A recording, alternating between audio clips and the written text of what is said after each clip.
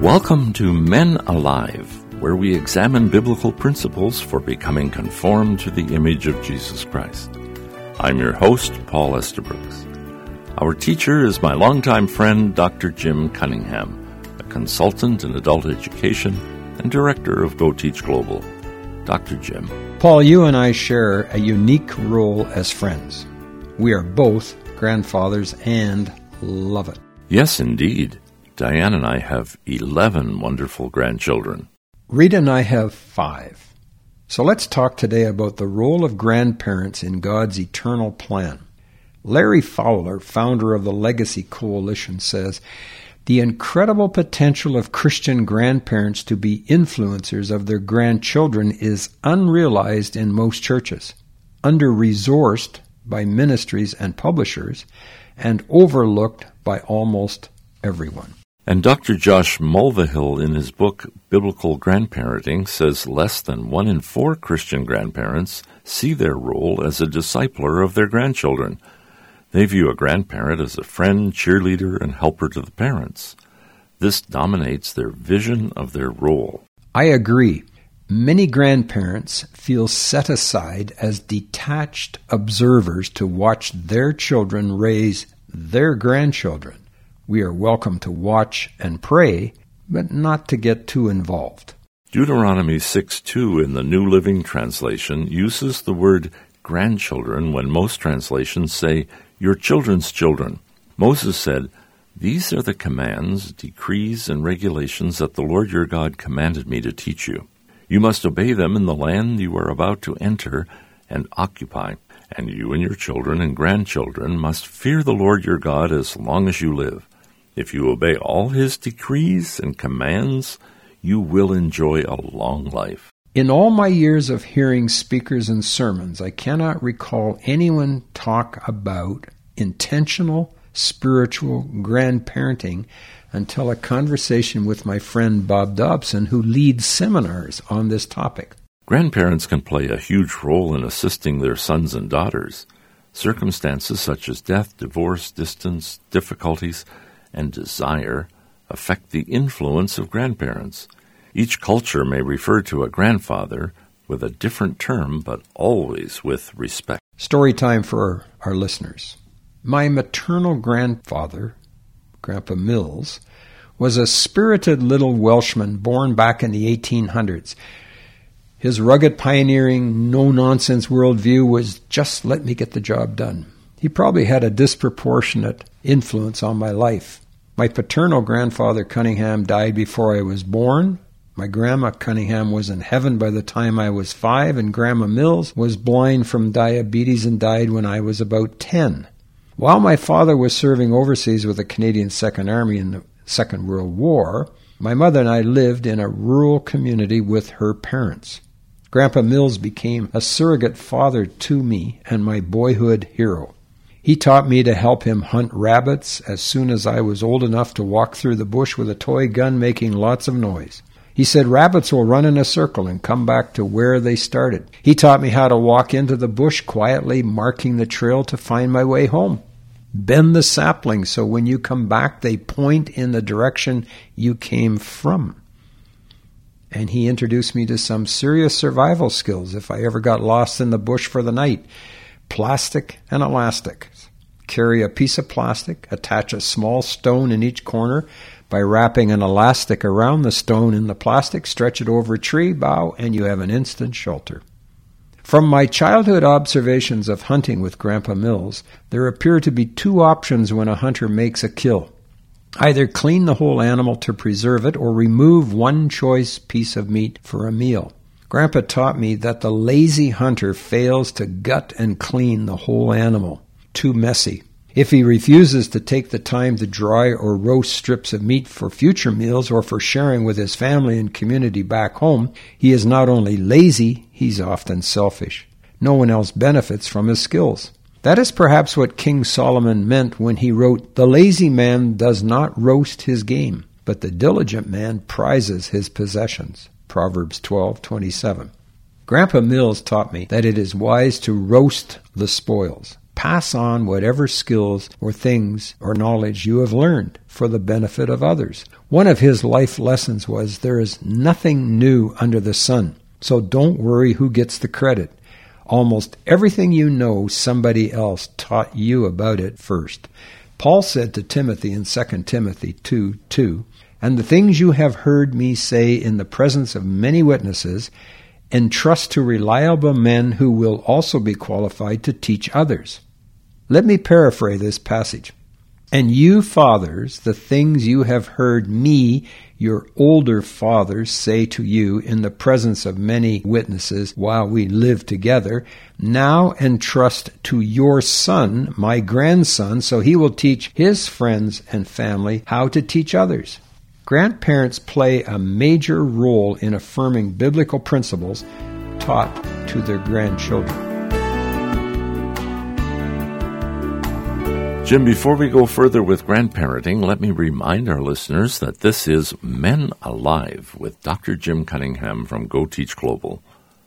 At the end of the program, we'll share how and where you can ask your pressing questions of Dr. Jim and request a written script of the program. One of the things I regret, Jim, was that we live far away from both my grandparents. I did not get to spend time with them. My maternal grandparents were married for 78 years before my grandma died. Grandfather lived to 102. Probably the best thing Grandpa Estabrooks taught me was, don't let circumstances stop you from making a difference. He fathered a second family in his 70s after his first wife died of cancer, and he worked full-time until he was 91 years old when he lost his driver's license. He then spent his days gardening until he passed away at 98. There are some strategic things Christian grandparents can do to support parents and encourage grandchildren. Grandparents can teach their grandchildren the historical parts of God's blessings and answers to prayer they have experienced in their family's life. Grandparents know details of family history that need to be passed on, and before the discovery of electricity, history was recorded by listening to grandparents tell stories around a campfire. Stories that might even add to the parents' knowledge of how God directed and provided for the family. For example, in Exodus chapter 10, verse 2, God says to Moses, "I have done this so that you can tell your children and your grandchildren about how I made a mockery of the Egyptians and about the signs or plagues I displayed among them, and so you will know that I am the Lord. Tell your grandchildren stories about what God has done." Grandparents can pray. Some do pray almost daily for each grandchild by name and follow them through their days wherever they are, praying Scripture into their lives, helping them become conformed to the image of Jesus Christ. One grandparent told me they take one of the epistles written by the Apostle Paul and insert their grandson's name in wherever Paul gives a teaching and pray that verse for their grandson. Paul, you are currently writing your family history. What are you including, and why is this important? My bride Diane and I, after 54 years of marriage, want to fulfill what God commanded the children of Israel in Deuteronomy 4:9, when he said, "But watch out, be careful never to forget what you yourself have seen. Do not let these memories escape from your mind as long as you live, and be sure to pass them on to your children and grandchildren." So we are recording details about how we came to faith in Jesus, how we met, how we made decisions in life, the ways God answered prayer, so our children and grandchildren will remember God's goodness in our family. You and I as grandfathers provide a sense of continuity in our family's history, a connection to our grandchildren's past. My grandchildren often ask me a simple question, usually when they're celebrating their birthday.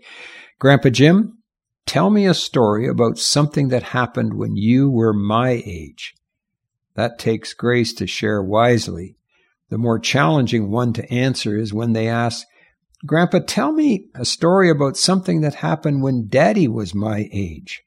Especially if Daddy is in the same room. That's where grandparents get to display their acquired grace and humor in what they share. And acquired wisdom in what they don't share. Grandparents can sometimes be a wealth of humor as well. especially telling helpful stories about the grandchildren's parents. Perhaps you're listening to this program and you say, I'm not a grandparent. What does this have to do with me? Well, if you are a father, ask your parents or any older relatives to tell you stories about life at the same age. If you are single on your own, ask your grandparents, if they are living, to tell you stories of their childhood and lessons God taught them. And if grandparents have passed on, ask an older uncle or cousin or to tell you the stories of lessons they learned from your grandparents. Whatever stage you are at, keep a journal or a notebook to help retain events and life lessons learned that can be shared later.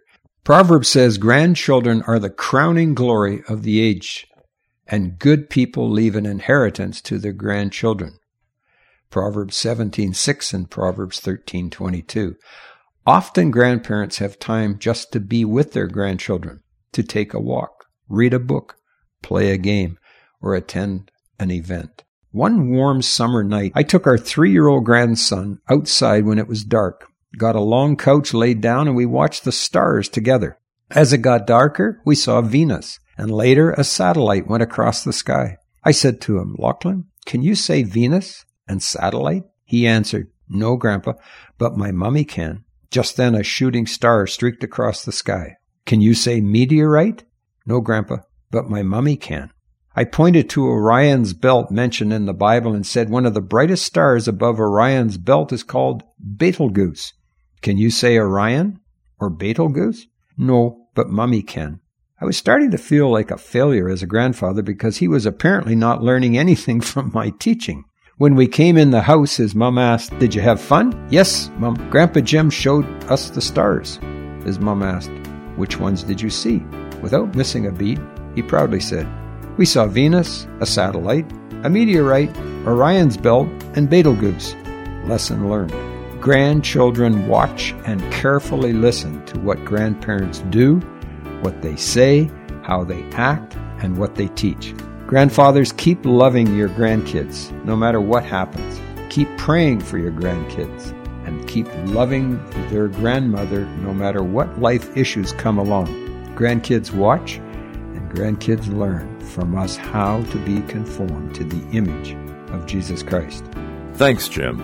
Psalm 128:6 says, may you live to enjoy your grandchildren. There you have it, men.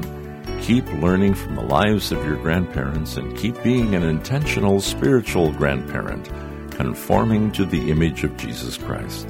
For a printed copy of this program's teaching, or with any questions you may have, email Dr. Jim. His address is menaliveuntogod@gmail.com. Men Alive is a production of Go Teach Global. For more information, go to our website at www.goteachglobal.com. Until next time, I'm your host, Paul Estabrooks, on behalf of Dr. Jim Cunningham, encouraging you to be men alive, conformed to the image of Jesus Christ.